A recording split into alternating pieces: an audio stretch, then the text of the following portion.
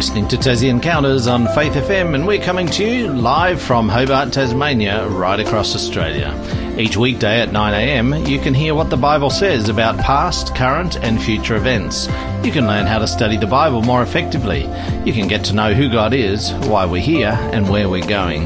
And you can experience personal encounters with Jesus. I'm your host, Jason Cook, and today we have Daniel Matteo back in the studio with us. Welcome, Daniel. G'day, Jason. Mm-hmm. How are you? Mate, I'm living the dream. That's good. That's good to hear. That's good to hear. Now you'll be continuing your program. Now this is going to be our last program for Drawing in the Well. Yeah, Drawing from the Well, not Drawing in the Well, right. Drawing from the Well. Yeah, we'll start a new little mini-series next week. We'll start a new series next week that should go for another few months, hopefully. But this one today, we're going to be talking about the Bible as social justice. But tell us what you've been up to over the past week. Well, you know what? Over the weekend, I went and visited a church in Collinsvale, one of our Seventh-day Adventist churches in Collinsvale, and it is, I think, the oldest church building of ours, anyway, in Australia. It was built in 1889, and it is a beautiful old building and beautiful people there. Had a good time there. Yeah, it was lovely. Yeah, good to talk to everybody. I've been up there a few times, and it's a lovely little place too, sort of settled over the hill there in a valley. Yeah, it's got a steeple. So few churches these days have steeples. In fact, I actually installed a radio there a couple of months ago, 2 or 3 months ago, so we've got Faith FM broadcasting from that area in Collinsvale. Well, if you're listening in Collinsvale area, hello to you. Yeah, absolutely. So you just remember all of our past episodes for this series, Drawing from the Well, you can download from, or you can, listen, not download, but you can listen from the Faith FM app. That's the Faith FM Australia app. And you can also listen on the Faith FM website. So all of the Bible As series that Daniel's been doing, Drawing from the Well, I think they've been fascinating. I've really enjoyed listening. I didn't do all of them because Tabitha worked with you in the early days of this, but what I have done I've really enjoyed as well. So the Bible as social justice. Yeah, no, interesting topic today. As you said last week, we were talking about the Bible as morality, and I think that this aspect of the Scripture's teaching arises from what we did last week. So it'll be a good. It was a good basis, good springboard to get into what we're talking about today. This idea of equity and justice in society. Yeah, would you like to pray for us as we start? Would that be okay? Sure, yeah. Heavenly Father, we just ask that you are with us as we open your word and read different passages of Scripture, and just pray that you'll be with Daniel and all of our listeners too today. In your name, amen. Amen, amen. Now, it wasn't so long ago now that, as we know, after the tragic death of Mr. George Floyd, that there was significant protests in the United States, but also around the world, as it pertains to the treatment of people of different races in Western countries. And this issue of racism and justice between the races, or people of different levels of in society was right on the table. It was something that it was sort of overshadowed by the pandemic a little bit after not too long, but it very much was part of our national conversation just a couple of years ago and has continued to be. And it's the idea that I guess we have a desire within ourselves to identify inequalities and prejudice in society based on things like race, but also gender and so forth. And we want to equalise them. We want to see everybody as a distinct human being, somebody worthy of dignity, and treat them with the equality and the dignity that they deserve. And I was watching actually a social media video, and there were some people that were protesting. And as a part of their protest, they had a little bit of a bonfire going, and they were burning a Bible. And they set fire to this thing and they burned it as sort of a way of saying, that Christianity is part of this racist construct that's caused some of these problems, and we're going to burn this Bible as a symbol of fighting back against racism. And speaking as somebody that spends a fair bit of time studying the Bible, that action confused me because it seemed to be a contradiction in terms. For a start, no matter how much art, I guess, in Christian art over the last 2,000 years has sort of given us the impression that that Christianity is a sort of a white religion, you might say. In actual fact, major centres of Christianity in the first few hundred years were actually the Middle East, particularly around Jerusalem, Judea, but also North Africa as well. North Africa was a major centre of Christianity, the major centre of Christianity for the first 300 years. And even today, Africa still is a huge area for Christianity, and South America. And well, what happened is that the early Christian church grew there really, really quickly, and then it was sort of crushed by Muslim expansion, and then there's been like a reintroduction of particularly Protestant Christianity in Africa now, through the work of missionaries and so forth. But, this idea of the Bible being racist, I don't agree with that. I actually believe that the concept of social justice, the concept of treating everybody with equality and with equity, that is actually something that arises from the philosophy of Scripture, that we wouldn't have got there as a human race if we didn't have the Bible as a basis for that. So, we'll be talking about some of those things today.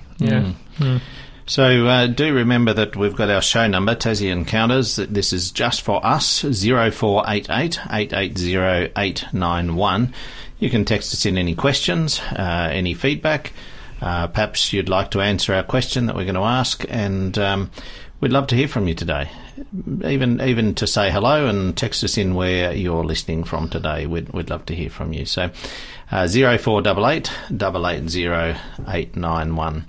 So I guess we need to have a look at what the Bible says about some of this stuff. Yeah, we do indeed. Absolutely. And so we're going to start with Psalm chapter 82, verse 3. Now, remember last week when we were studying the Bible as morality, we talked about the fact that God created everyone in his image, and the fact that a human being is worthy of respect, worthy of equality, worthy of being treated with given rights and so forth. It's sort of a fundamental of who we are, because God made us, which gives us value. Exactly, it arises from that. And actually, if you look at societies that don't have that as a basis, they don't value individual human dignity. For example, if you look at communist societies, where the idea is there is no God and all there is power, really, ultimately, and survival.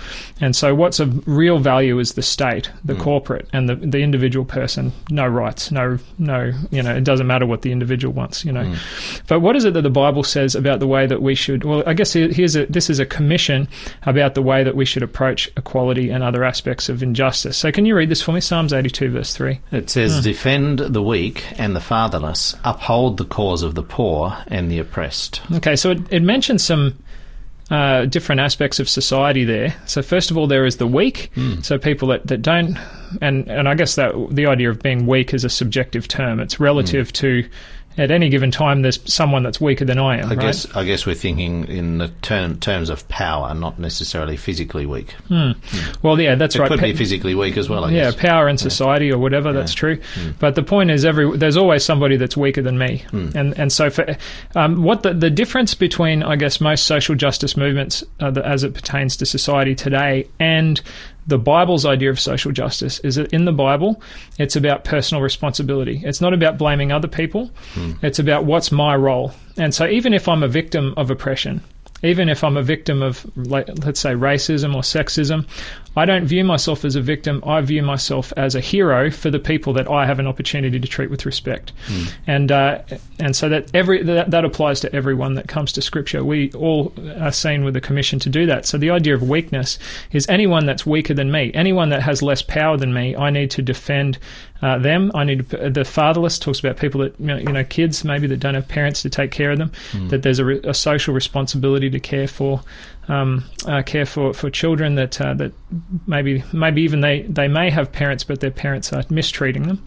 So defending their rights. It says uphold the cause of the poor. So people that don't have enough to provision to provide for themselves in terms of eating and sleeping and having access to water and services and so forth. And it says and the oppressed. So groups of people that are being targeted for whatever reason, And so this injunction here, this is directed at me whether or not I'm a victim of oppression myself. So if someone, for example, is if I'm a victim of racism, I am still under this injunction to defend people weaker than me, to defend others, to uphold the cause of the poor. And it doubly applies to people maybe that might be, perpetrators of this sort of behaviour, that when they see this in the Word, that they ought to stop doing what they're doing. Absolutely. And just thinking of that as well, you mentioned that many people think that Christianity is a source of racism or social injustice at times, but there are so many places throughout the Bible that this type of message is taught, and we're going to read a number of those today, but it reminds me here, it says the fatherless. There's a few verses that talk about the orphans and widows. Are we going to cover any of those today? We can go into some of that sort of thing. We will. But can I just say that throughout history, Christianity has definitely been used as a justification for all sorts of injustices. Yes. We can look back at history, and that's absolutely been the case. And I'm not saying it's not the case. What I'm saying is that when injustice and inequality has happened in the name of Christianity, it's happened as a contradiction to the Bible. To what it's actually meant to do. To teach. Yeah, that's right. So it's been breaking that philosophy. It's been against the Bible that's happened. On the other hand, when a communist government chooses to fight oppression, they're actually doing that in contradiction to their own philosophy as well.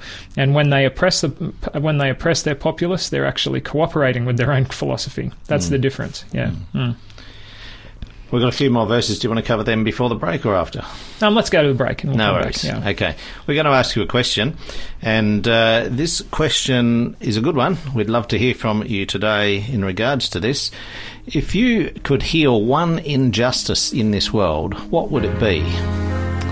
We'd really love to know your thoughts on that. If you could heal one injustice, let us know what that would be. This is My King is Known by Love by the Clark family.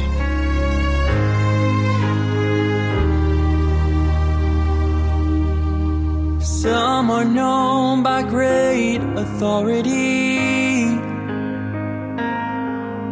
for kingdoms as far as eyes can see. In royal robes they rule from thrones, waging wars they overthrow the weak, and call it victory. My King is known by mercy. My King is known by grace. For the hope in His name and the power that saves. My King is known by the cross. My King is known by an empty grave. Oh, in all that He does, my King is known by love.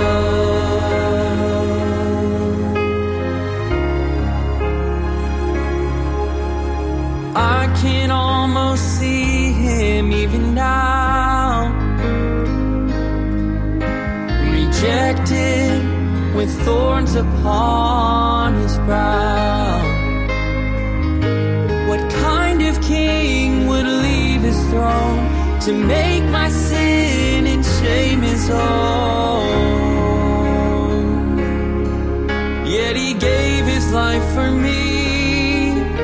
He gave His life for me. My King is known by mercy. My King is known by grace.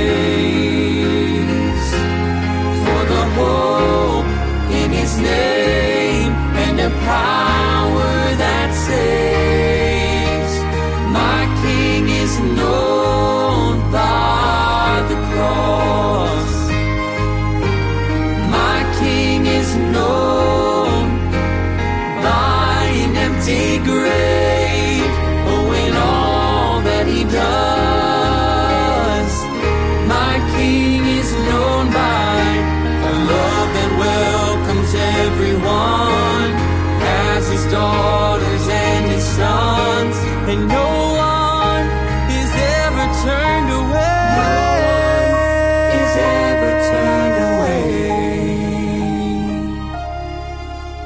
'cause my King is known by mercy,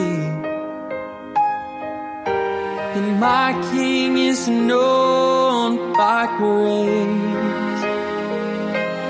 For the hope in his name and the power that saves, my King is known by the cross. Known by the cross. My King is known by an empty grave. Oh, in all that he does, my King is known by his love.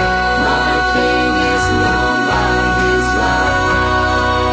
His amazing love. My King is known by his love. My King is known by love.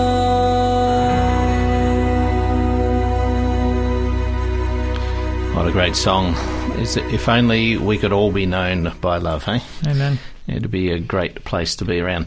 So we're talking with Daniel Matteo this morning on our Faith FM Tassie and Carlos program, and we're talking about the Bible as social justice. Before the break, we asked you a question. If you could heal just one injustice in this world, what would it be? We would love to hear from you this morning. Text us in on 0488 880 891. We've got one person text in. We'll share that in a little while. So, Daniel, we were about to cover some other passages in Exodus and Deuteronomy. Yeah, that's right. It arises from what we were talking about before, that the idea in Scripture as it pertains to social justice is that when I'm reading Scripture, I don't get the idea that it's society's fault or a responsibility to change there is some responsibility, but I don't get the idea that it's someone else's job to change the injustices in this world. And it's our job. I can rail against the government, I can rail against foreign powers, I can rail against my next door neighbour and feel justified about myself. But in Scripture, the crosshairs point directly at my own heart, and that's the point of it. And it becomes about our own personal responsibility to do something about this for real, for now. And so would you like to read for me Exodus chapter 22 verse 21? There's a principle here that's important for this. It says, "Do not mistreat or oppress a foreigner, for you were foreigners in Egypt." Now this is really, really amazing, and sometimes we read things in Scripture today as 21st century readers and we think, oh yeah, well of course that makes sense. But we don't realise the groundbreaking nature of them in their era when they were written. And it was normal in tribal society. Like racism was rife in those days. Yeah. And it's actually an issue that Peter struggled with even at the beginning of the church, that God had to sort of teach him. Yeah, he had to adjust his attitude for sure. But it wasn't so much based on colour, although sometimes that was there. That was on people groups. It was groups of people. Why? Because you're trying to survive and you're trying to get as many resources as possible for your people. And then people keep coming in with swords trying to take your resources and you want to take theirs. And so there's a deep distrust for people from other places. And from time to time, someone from somewhere else came to live in your community and they were the subject of oppression, of marginalisation, of mistreatment. In fact, in the ancient world, this is really interesting. The Romans had a tax called the tax Judaica. Now, that would not fly today. It was that tax Judaica means a tax on being Jewish. Wow. And so the Jews had a race-based tax incurred on them by the Roman government. Yeah. That gives you an idea of what sort of things would fly back then that wouldn't go today. Imagine the uproar in Parliament if that was proposed today. Well, they might get away with a tax on Christians probably, but not on anyone else. Yeah. Look, the fact is this principle here: do not mistreat or oppress a foreigner. Yeah. Because you were foreigners in Egypt. The idea is try and think about what you went through when you were in that situation. And it just comes back to that principle that Jesus said, that the golden rule, treat other people how you'd like to be treated. Of course, the Israelites were welcomed to Egypt when Joseph was there, and then a few hundred years later they ended up as slaves. Yeah, that's right. And they were being oppressed. And they were, absolutely, yeah.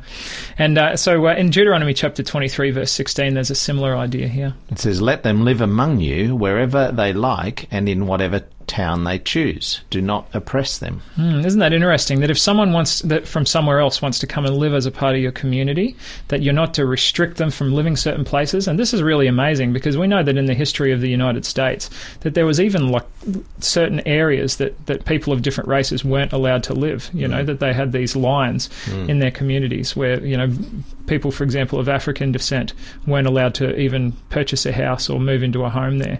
That these were designated as white neighbourhoods, these were designated as black neighbourhoods, and so forth. And yet Scripture says that that when people come from somewhere else to live in your community, that you're to let them live wherever they want, and you're not to oppress them. It's about your own personal responsibility. Yeah, very, very cool. Yeah. Now, over in Galatians. Well, I was in the break. You mentioned a little passage that came to your mind on this subject. Would you like to allude to that now? Because I thought that was interesting. I love this passage in James. Actually, I'm not sure that I've got the right passage up here. It's in chapter 2. It's over here we go. James chapter 2 is actually a warning against prejudice, is the title that I've got here, and it talks about treating people the same when they enter our churches even. And this is important. This is in verse 2. Suppose someone comes into your meeting dressed in fancy clothes and expensive jewellery, and another comes in who is poor and dressed in dirty clothes.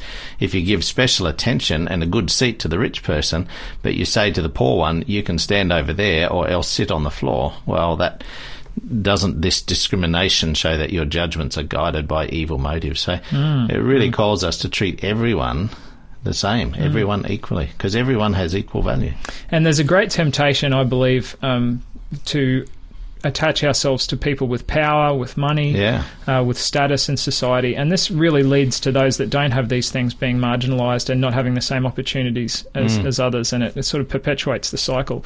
Whereas when we look through the outer and we look at the heart, you know, that's what God seeks to do. In fact, when God was choosing David to be the next king, he said to Samuel, "Don't look at the outer appearance, because the Lord doesn't look at that. He looks at the heart." Yeah, absolutely. And so that is the basis of Paul's injunction to us in Galatians chapter 3, verse 28. Would you like to read that for us, please? It says, "There is neither Jew nor Gentile, neither slave nor free, nor is there male and female, for you are all one in Christ Jesus." Isn't that interesting? Jesus died for every single human being in this world. Absolutely. When God looks at every single human being in this world, he assigns them all the same value. And that value is the life of his Son. Inestimable, eternal, infinite value. And Jesus would have done that for any one of us, as if we were the only sinner ever born.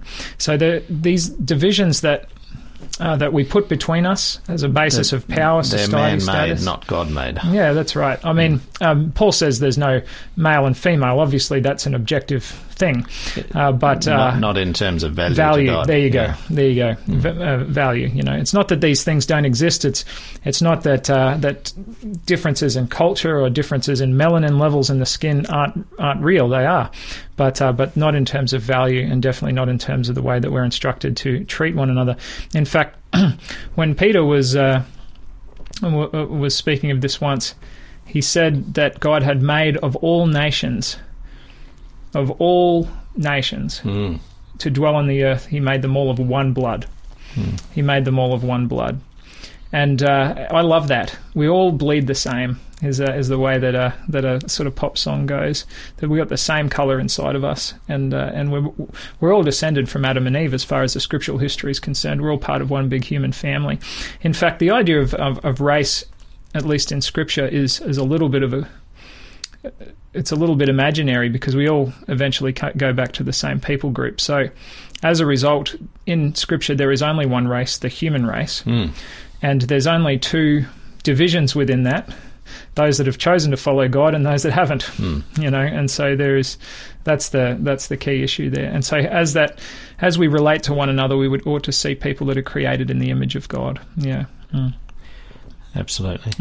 So there's a responsibility here for us to do something about this. What do we do when somebody has a different level of power, a different level of wealth, a different level of status to what we have in our society? Well, Jesus actually gives us some advice on that as well. Would you like to read Matthew 19:21 for me? Yeah, and I think this was he was talking to a rich man, wasn't he? He was, the rich young ruler, yeah. Who'd come to Jesus and asked him what he must do to be saved. And Jesus answered, "If you want to be perfect, go sell your possessions and give to the poor, and you will have treasure in heaven. Then come, follow me." Now, I don't believe that God asks everybody to sell all of their possessions and give everything to the poor. No. But he does ask us all to give up our gods. And he does ask all of us to be altruistic in principle.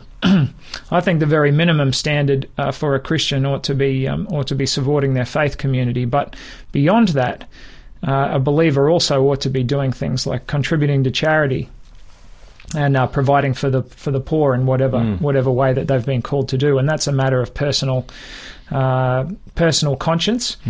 But the Bible gives interesting numbers in the Old Testament for us to go by. They had their tithe, which was the first 10% which they used to support the temple system.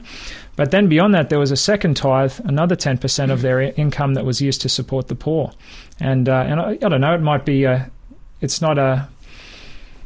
I don't think that is a command that people have to follow. Not a hard and fast rule. And at least not in the New Testament, but it ought to be a principle of generosity that Christians follow as it pertains to giving to charities and giving to the poor and so forth. Yeah. In fact, in Luke 19:8, Jesus says something nice to Zacchaeus, who makes a decision to do this. He says, "But Zacchaeus stood up and said to the Lord, 'Look, Lord, here and now I give half of my possessions to the poor, and if I've cheated anybody out of anything, I will pay back 4 times the amount.'" So this is Zacchaeus was a tax collector that had been using his power to oppress his own people and get rich. Yeah, that's what he did. Well, because the Romans just wanted him to collect their taxes, and they didn't care how much he latched onto the end. He took a bit extra. He did a lot extra, it seems. And so when he hears Jesus teaching, he decides that he's going to first of all sell half of all he has and give it to the poor, and also pay back 4 times over anything that, if he's cheated anybody. And Jesus actually goes on to say, salvation has come to this house today. That on the basis of this guy changing from caring only about himself to caring about others, the Holy Spirit has come and done a work in this guy's heart. And Jesus celebrates that. So there's a principle of altruism here. We ought to be givers. Yeah, absolutely. Well, it's time for another break, but we will share. Margie says this morning that for her, it would have to be the lack of love for one another. That's what she'd love to solve in terms of social justice in the world. She'd like to see more love for one another. Well, I think we could all say amen to that. Amen. Thanks, Margie. But the question that we've asked you, there's still time to text in. If you could heal just one injustice in this world, what would it be? We'd love to hear from you this morning. This next song is called Call Me Your Own, and it's by Isla Vista Worship and John Jing Han.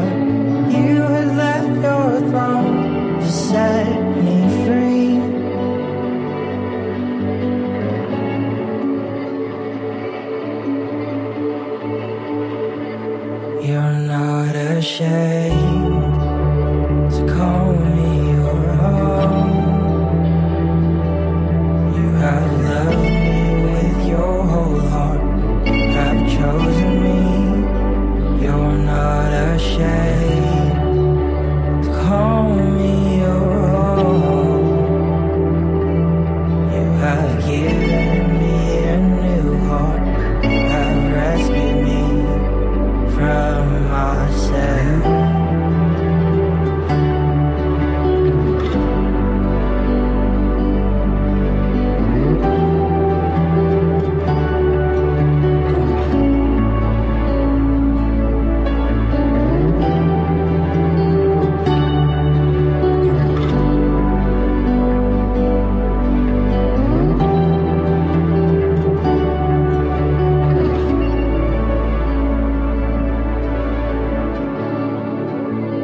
You're not ashamed to call me your own. You have loved me with your whole heart. You have chosen me. You're not ashamed to call me your own.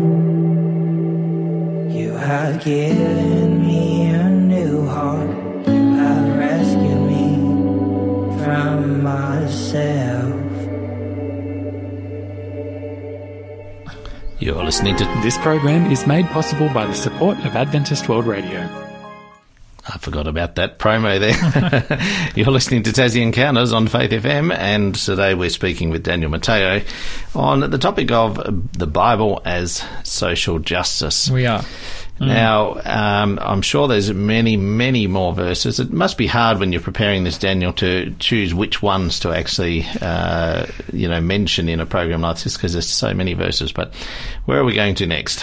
Well, we're wandering through the Red Sea of passages on this subject, absolutely, and we're going to make a path through it. Well, I said before that as it pertains to social justice in Scripture, it's all about personal responsibility. And it is true that in Scripture there is no guarantee or no promise that a believer will always live in a perfectly just society. There is the assumption is actually that we never will be in a perfectly just society, and so we just have to worry about what we do and personal responsibility in that society. Having said that, does that mean that we should never worry about the law or try and push for change or try and make things more just for others? I think we should where we can. Well, absolutely, but we should see what the Bible says. in a democratic society, we've got pen and we've got vote, yes. And so that we can use our power in that way. But can you read for me Amos chapter 5 verse 12? Is that okay? It says, "For I know how many are your offences and how great your sins. There are those who oppress the innocent and take bribes and deprive the poor of justice in the courts." Wow, that sounds like corruption in government. There you go. Yeah, there's some real problems there that God is condemning through the prophet Amos about what his people, particularly the judges and the political leaders in their society, have done. And the offences include oppressing the poor, include not giving them judgment, accepting bribes, all of that stuff. And Amos is not just confronting it, he's condemning it. And I believe that ought to be part of the role of a believer, to call out corruption when they see it and to fight for what's right and righteousness. And would you like to read from me, please, John chapter 7, verse 24? This is Jesus now. It says, "Stop judging by mere appearances, but instead judge correctly." Yeah, and I love what it says in the New King James. It says, "Judge with righteous judgment." Judge with righteous judgment. And yet people say, you can't judge. You shouldn't judge. Well, I think it's important. Jesus makes it very clear that we oughtn't judge people. He says, "Judge not that you be not judged." That's a principle of Scripture. We oughtn't judge people's character, but I think it is incumbent upon us to judge actions and to judge principles. If I see somebody do something wrong, I'm not going to judge them personally necessarily and think that they're a horrible person, because I've never walked in their shoes and I don't know what they've been through. I don't know what brought them to this point. But I am going to judge what they're doing and saying, hey, that's not right. Yeah. So that's the wrong thing to do. And in myself, I'm going to make a decision that I'm not going to do that. Yeah. And I think that's where we need to make, I guess there's discernment, isn't it, in terms of discerning right from wrong, yes, and calling out wrong when it's necessary. But I think sometimes we mix up the concept of judgment with condemnation. There you go. So we should not condemn. Even Christ came, and if anyone could condemn, it would be Christ, but he said that he did not come to condemn. Didn't come to condemn the world, but to save it, John 3. We should not also condemn people. Yeah, and that is a difficult thing, and when I look at society today, particularly as it pertains to social justice movements, there is a desire to find a demon in society, like whether it be the rich or the powerful or, white people or whoever it is. Someone is the bad guy, the patriarchy, right? Someone is the demon, the evil one, and I'm going to judge them as being guilty and condemn them. And condemn them. You got it. Now, the problem with that is that there's a whole bunch of people in that category that are coming from a whole bunch of different perspectives that we have no idea about often. And when we condemn a whole section of society based on some perceived injustice that they're doing, whether knowingly or unknowingly, then we fall into the same category. We fall into the same trap as somebody that's oppressing someone for their race. We fall into the same injustice. We're doing the same injustice. But when we look through the outer and we see the heart, we can make a decision. Okay, I don't judge. I may judge their actions as being wrong, but I want to understand them and understand where they're coming from. And that's how reconciliation happens. That's how love happens. Yeah. That's how relationship causes these things to be healed. Otherwise, it's just tit for tat, generation after generation. Yeah, I'm hesitant to mention this, but the phrase cancel culture comes to mind when we're talking about that sort of thing. We seem to live in a culture now that the moment somebody does something wrong or does something wrong according to me, then we've got to cancel that person. We've got to wipe them off the face of the earth. Well, once again, it comes down to what we talked about last week when we talked about the Bible as morality. I become the moral reference point. It's up to me to determine the standard of right and wrong and base whether or not people have the right to speak on that, which actually gets us onto the next point in our ideas about social justice in Scripture, and that is that there's a concept of freedom of speech and religion that we ought to fight for here. Would you like to read from me, please, John chapter 12, verse 47? John 12:47. Let me just see if I can... Yep, no, I haven't got that one. Oh, it's okay. Well, how about John 8:36? Can we pull that up? Yep, it says, so if the Son sets you free, you will be free indeed. Absolutely. So I'll look up the other one while that'll be fine. Talk. John chapter 12, verse 47. Thank you kindly. And so in John 8:36, Jesus gives this idea, this concept of freedom, that because we're children of God, that we're entitled to actual freedom. And I'm what's called a Wesleyan Arminian. So there's some brand of Christians that, that this sort of brand of theology is called Calvinism, that believes that really free will is sort of a misnomer. It doesn't really exist in the sense that God has predetermined who's going to follow him and who's not, and who's saved and who's lost. But for me, I believe very strongly in free will, that God has actually placed these decisions in our hands, and these things ought to be protected, that people ought to have the right to be free in the way that we understand it. So would you like to read for me as well, John 12:47? Is that okay? Yeah, it says, if anyone hears my words but does not keep them, I do not judge that person, for I did not come to judge the world, but to save the world. That was that verse you were referring to. That he says something similar in John 3 as well. Yeah, that's right. Well, look at this. If anyone hears my words and doesn't keep them, I don't judge that person. So at least, we know there's going to be a final judgment, but at least in this life, Jesus gives people the right and the option to follow him or not. He gives them the freedom. And this is a principle in Scripture that there's a bit of a balance. First of all, Christians are enjoined to share their faith and to share the gospel and to explain it to people, and then it's up to them what they do with it. It's their decision to follow or not. So Christianity should not be, although in some places, in some times it has been. Yes. But it should not be a religion of force. Absolutely, coercion. We should not be forcing our opinions or beliefs or ideas on other people. Well, do we really want people in heaven that don't want to be there? Let's be honest. If they don't want to be there, that's fine. But we don't want to force people to go. But this concept of freedom of speech and religion is actually part of biblical social justice. That people have the right to believe as they want to believe.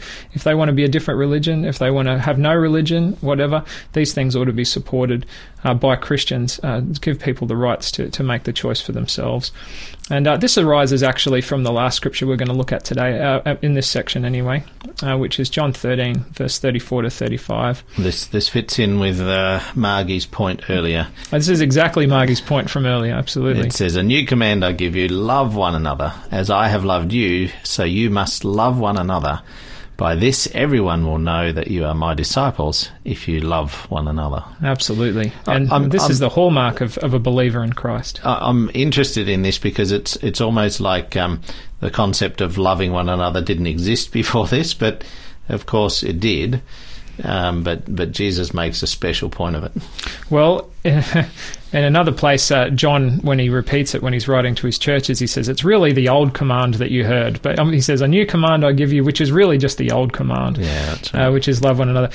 Sometimes it's new not because that it's new, it's a new idea. Sometimes it's new because we've forgotten about it, and that was the situation. Yeah. And so when we have unconditional love, when we have unconditional empathy, from love arises empathy. And when we try and understand where people are coming from, it's very difficult for us to oppress them. Absolutely. Our offer today, it's not a full book, it's a tract. It's called God's Love for Man, and it's excerpts from the book by Ellen White called Steps to Christ. It's got many heartwarming chapters. The book itself did, and these are some of the key points, I guess, of truth from that book. So, God's Love for Man, we'll give you the code after the break for this offer. This is Love is a Good Thing by Andrew Peterson. It knocked me down, it dragged me out, it left me there for dead. It took all the freedom I wanted, gave me something else instead. It blew my mind, it bled me dry, it hit me like a long goodbye. Nobody here knows better than I that it's a good thing. Love is a good thing. It'll fall like rain on your parade. Laugh at the plans that you tried to make. Wear you down till your heart just breaks. And it's a good thing. Love is a good thing.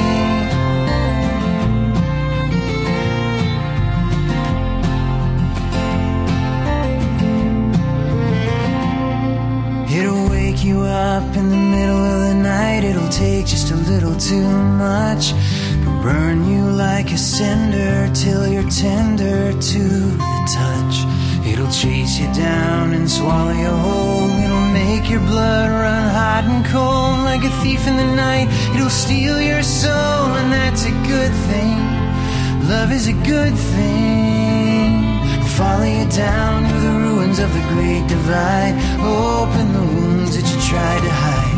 There in the rubble of the heart that died, you'll find a good thing. 'Cause love is a good thing. Oh, love is a good thing.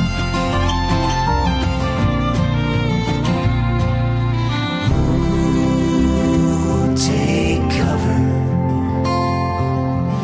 Ooh, the end is near. Take cover. Do not fear. Do not fear. 'Cause it'll break your will. It'll change your mind. Loose all the chains of the ties that bind. And if you're lucky, you'll never make it out alive. And that's a good thing. Love is a good thing. It can hurt like a blast from a hand grenade when all that used to matter is blown away. There in the middle of the mess it made, you'll find a good thing. Yes, it's worth every penny of the price you pay. It's a good thing. Love is a good thing. Take cover. Love is a good thing. Oh, love is a good thing. Take cover. Do not fear. You're listening to Tassie Encounters on Faith FM. And before the break, we talked about our giveaway today. It's a tract based on the book Steps to Christ, and it's titled God's Love for Man. If you want to text in draw 21, no spaces, draw 21, text that into 0488 880 891. It's a great summary that you can use to really improve your relationship with God as well. Now, we've got one more, I guess, biblical story before we wrap up today, Daniel. Absolutely. Well, we're not going to read it all. We'll just read a few verses out of it because we're pushed for time a little bit. But my favourite story of Jesus' life is in John chapter 8, and interestingly, it's a story of Jesus and his response to an issue of social justice. And what he did in that situation was... Or an issue of social injustice. Well, social injustice, yeah, you got it. His socially just response. Yeah. And what was very interesting is the way that he handled it. It was just beyond... I guess it's beyond profound. And by following his example, great men like Dr. Martin Luther King Jr. and even Mahatma Gandhi, sort of by studying the life of Jesus, both of them instituted methods of protest against injustice that literally changed the world. But what we find out in this story, and by the way, the passage itself has a history of relevance to injustice as well, because actually there's a bit of a controversy in John chapter 8. It's a story of the woman caught in adultery. There's actually a controversy as to whether or not this should even be included in Scripture. And the reason is that there's some ancient copies of John that don't contain this story.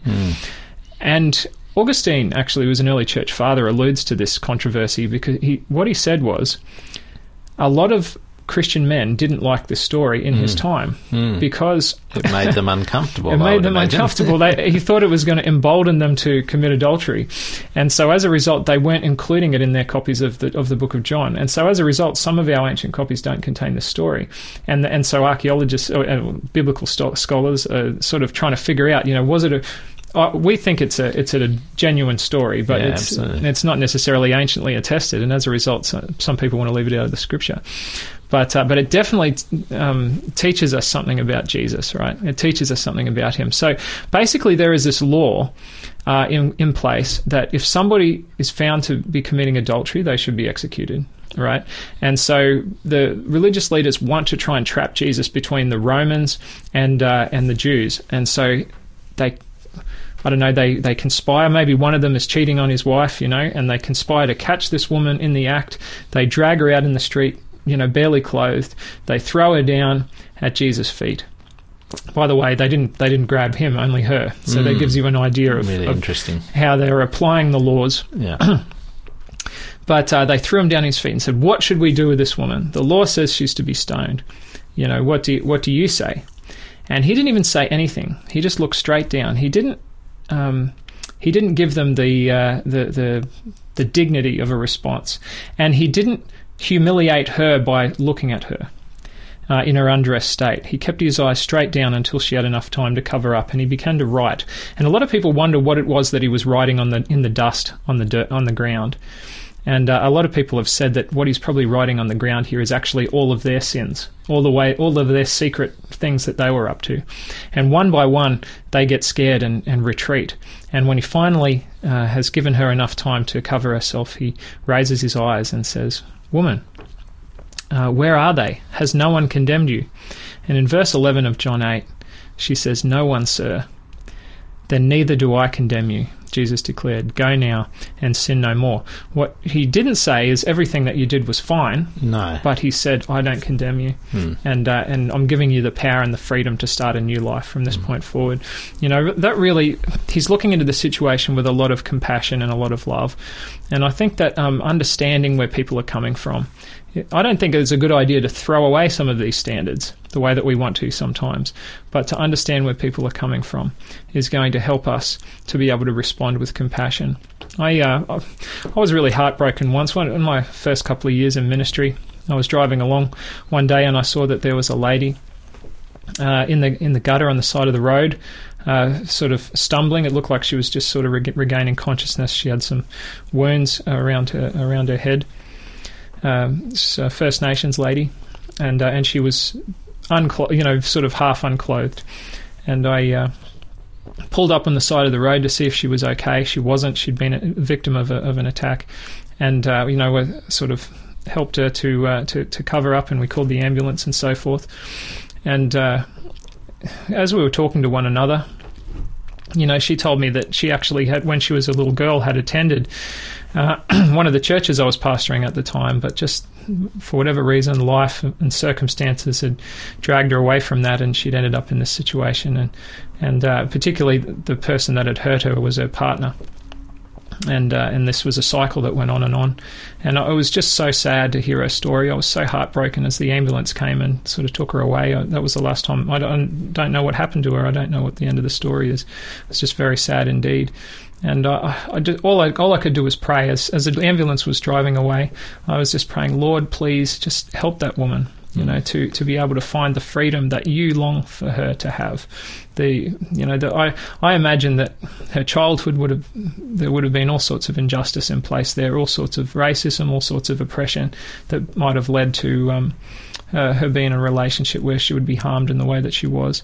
And I just pray that maybe if she's out there, maybe even listening, that she might learn to value herself as somebody of dignity and someone of worth, and somebody that can begin to break the cycle of what's going on in her life. And I believe that for all of us out there, God has got something that he wants us to do as it pertains to faith. It's not enough to just say that we're a person of faith. In James chapter 1, verse 27, it says, "Religion that God our Father accepts as pure and faultless is this, to look after orphans and widows in their distress, and to keep oneself from being polluted by the world." And when we understand where people are coming from, we're going to have a desire within ourselves arising from the love of God to want to try and heal the injustices that we see around us. We ought to be longing for that. And if we don't, if we're totally comfortable with the status quo, when we see someone hurting, when we see someone poor, when we see someone broken, and we just think, okay, well, that's fine. They can just stay that way. I don't have to do anything about that. Then we ought to identify that there's something broken in us and that the Holy Spirit needs to touch. Yeah. I remember a little story. We've got a minute or so left. I met a man who was asking for money, and it was a difficult situation. I was busy walking from one location to another, and I had people that I had to meet, but he was asking for money, and he was right in town in Hobart, in Salamanca area, and he was asking for money for something, I'm not sure, food, I think. And I was really quite genuinely concerned about him, and it wasn't far away. There was a little grocery store, and I said, look, can I go and buy you some groceries here? And unfortunately, it turned out that he really wasn't after the food. He was after money to, who knows what he was going to do with it. But I spent some time with him. I went and moved my car, and I came back, and I talked to him more and tried to understand his situation. And it seems as though his situation was that he was, either wanting money for alcohol or drugs or something like that. I really wanted to help him. I wanted to get him some food because that's what he asked for initially. But he actually didn't want me to go and buy him food, which was surprising. But it's sad when people get stuck in those situations, and it's really important that we try to help them in whatever way we can to see that they have value and that they can be lifted up out of that situation. Yeah. And look, sometimes helping with money isn't the best way, and we have to pray for wisdom as to the best way to approach that. It's not what's best for them. Sometimes what's best is time. And I did. I tried my best in that case to help him, but it wasn't the way he wanted help. So now, just tell me one thing that you've enjoyed about doing this series. I guess this is the longest series of programs you've done for Faith FM, this Drawing from the Well. I know you've done some others before now, but tell me one thing that you've enjoyed about doing this series. Well, what's been really wonderful about doing this series, sort of finding out about all these different, because every week I've had to kind of pray and go, well, what's another aspect of my life that I draw inspiration from Scripture on. And it's this, as a pastor, we study the Bible with people all the time on points of theology, doctrine, right?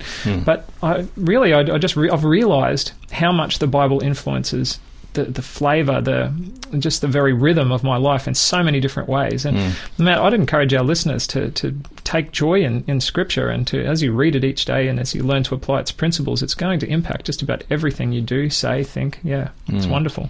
Absolutely. The Bible is full of such good wisdom and guidance for us in our daily life. And so this series, Drawing from the Well, I think has been a great one to, I guess, get an overview of some of the concepts and ideas that we can learn from the Bible. Now, we're going to be doing a new series called, what are we going to call it?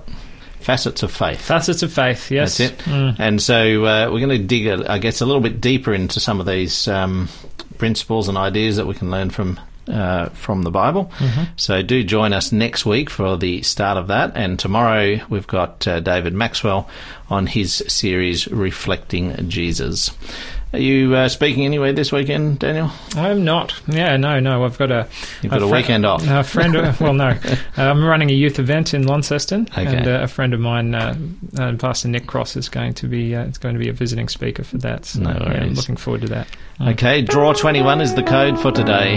Text that in to 0488 880 891. This is Open My Eyes. Have a great day. Open my eyes, Lord.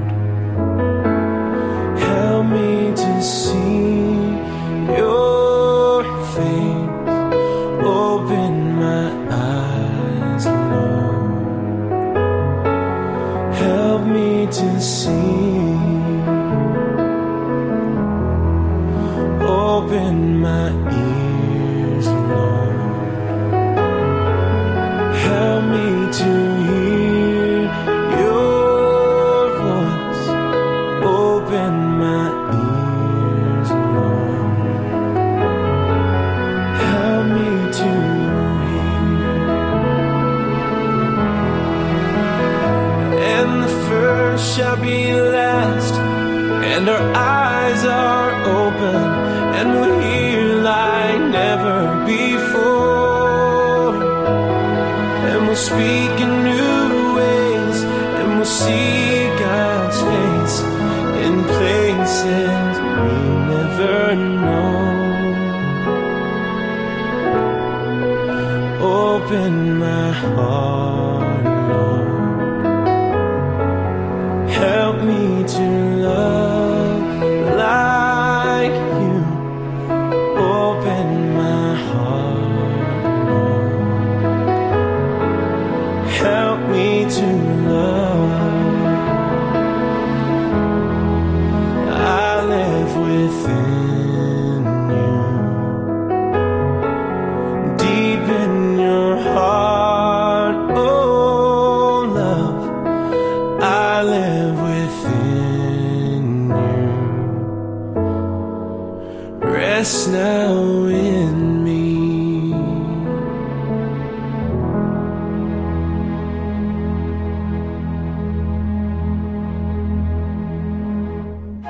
This program has been made possible by the support of Adventist World Radio.